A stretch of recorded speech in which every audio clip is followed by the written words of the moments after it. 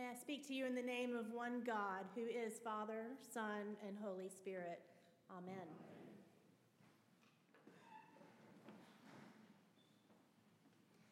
When peace like a river attendeth my way, when sorrows like sea billows roll, whatever my lot, thou hast taught me to say, it is well with my soul.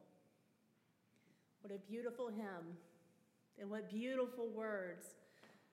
It is well with my soul was written by Horatio Spafford in a time of unimaginable tragedy in his life. He lost his young son to illness, and later his business in the Great Chicago Fire of 1871. Yet, the most heart-wrenching loss of all came when his 4 daughters drowned at sea in a tragic shipwreck.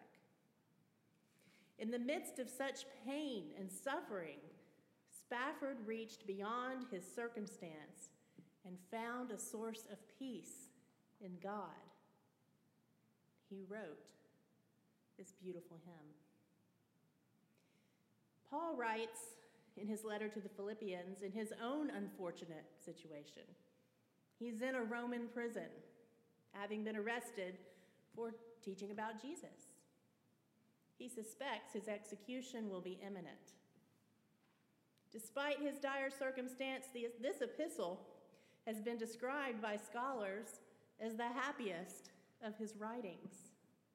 Philippians is inspiring, warming, challenging, and encouraging. It's an upbeat letter, full of joy and rejoicing. But the lessons of faith and discipleship it teaches are not just feel-good moments. They are deep, enduring perspectives on how to face problems, worry, and struggle, and grow through them rather than wilting under the pressure. As we consider today the 4th and last of Paul's letters to the church in Philippi, I want to touch on 3 main themes: joy, worry, and peace. I will focus specifically on the way Paul instructs us to find joy and peace despite the worries and struggles of life. More than any other letter that Paul wrote, Philippians focuses on joy. Paul mentions either joy or rejoicing 13 times in this short letter, and he doesn't tire of repeating himself on this point. Joy is a profound, God-given emotion. It's a gift that enriches our lives, but it's not something we can grasp through worldly desires alone. True joy comes from a deeper wellspring, from an understanding that our lives are part of a grander narrative. Paul knows this when in today's epistle we hear the powerful exhortation, "Rejoice in the Lord always." Notice that he doesn't say, "Rejoice in the Lord sometimes," or "Rejoice in the Lord when things are going well." No, it's always. This call to constant rejoicing challenges us to find joy in all our circumstance. Paul knows his joy is not dependent on his circumstance, but on his relationship with God. He knows that real and lasting joy comes from the confidence that no matter what happens, he is inseparably connected to God. He rejoices because he does not fear death.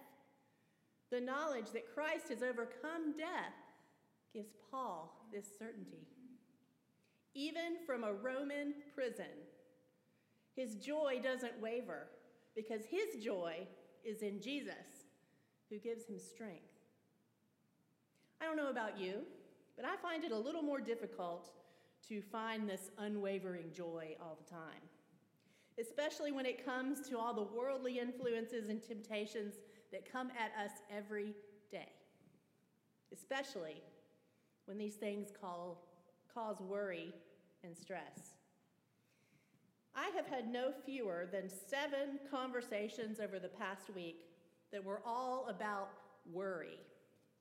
Specifically, worry about our children. As parents, our children are one of our most significant sources of joy and concern. We love them deeply and desire the best for them.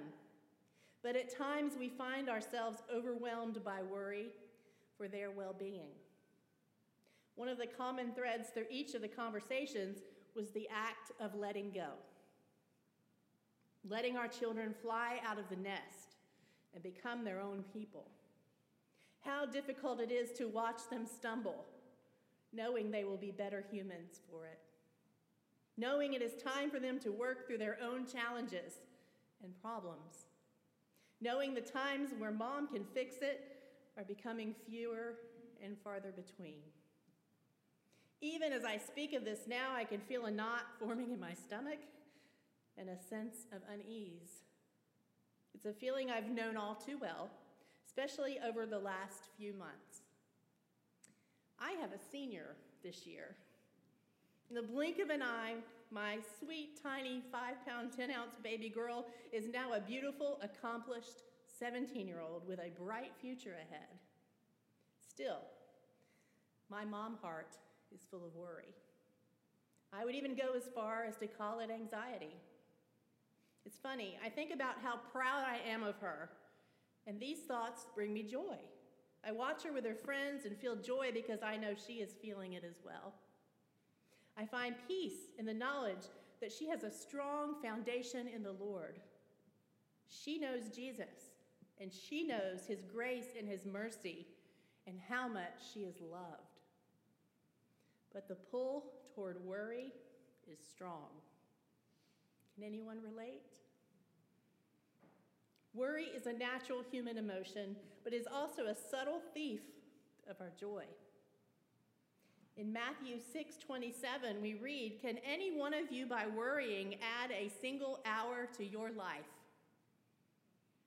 Worrying not only fails to improve our circumstance, but it can also have detrimental effects on our physical and mental well-being. Worry often arises from our desire to control every aspect of our lives. We want to control our future, our outcomes, and our loved ones' safety. The desire for control can lead to an unhealthy level of anxiety. Proverbs 3, verses 5 through 6 says, "Trust in the Lord with all your heart and lean not on your own understanding." We must remember that control ultimately belongs to God. In a world filled with uncertainties and challenges, it's natural to find ourselves burdened by worries about our loved ones and their future. But the good news is that our faith provides us with the tools to overcome this anxiety.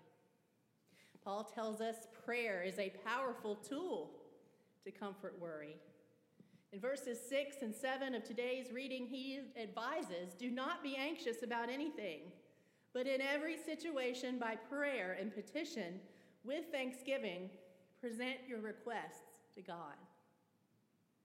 Prayer allows us to bring our concerns to God and to find comfort in his presence. It allows us to connect with a higher power, seeking guidance and strength in times of need. It's a way to lay our burdens at the feet of God and trust that he will provide us with peace. Paul knows that prayer is our connection to God, and it brings us peace even in the midst of life's storms.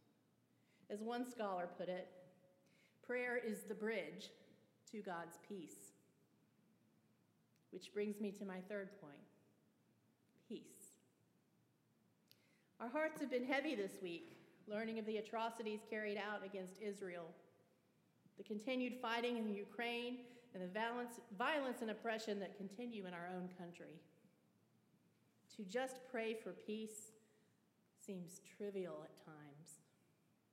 I find myself wondering if I know what peace actually looks like in our day and age. Friends, the peace of God is not like the fleeting circumstantial peace of the world. It is not just a personal peace, and it is not simply the peace of God.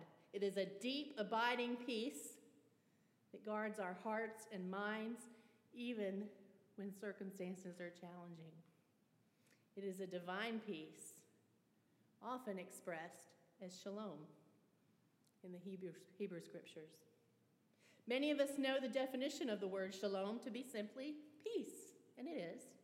However, as it is used in the Bible, shalom conveys God's desire for his people to live in a state of completeness and prosperity.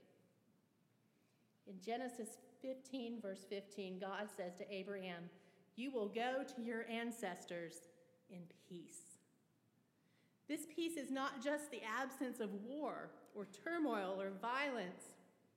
It is a sense of wholeness and well-being. It's a promise of a life fulfilled and complete in the presence of God. Isn't that what Paul is saying?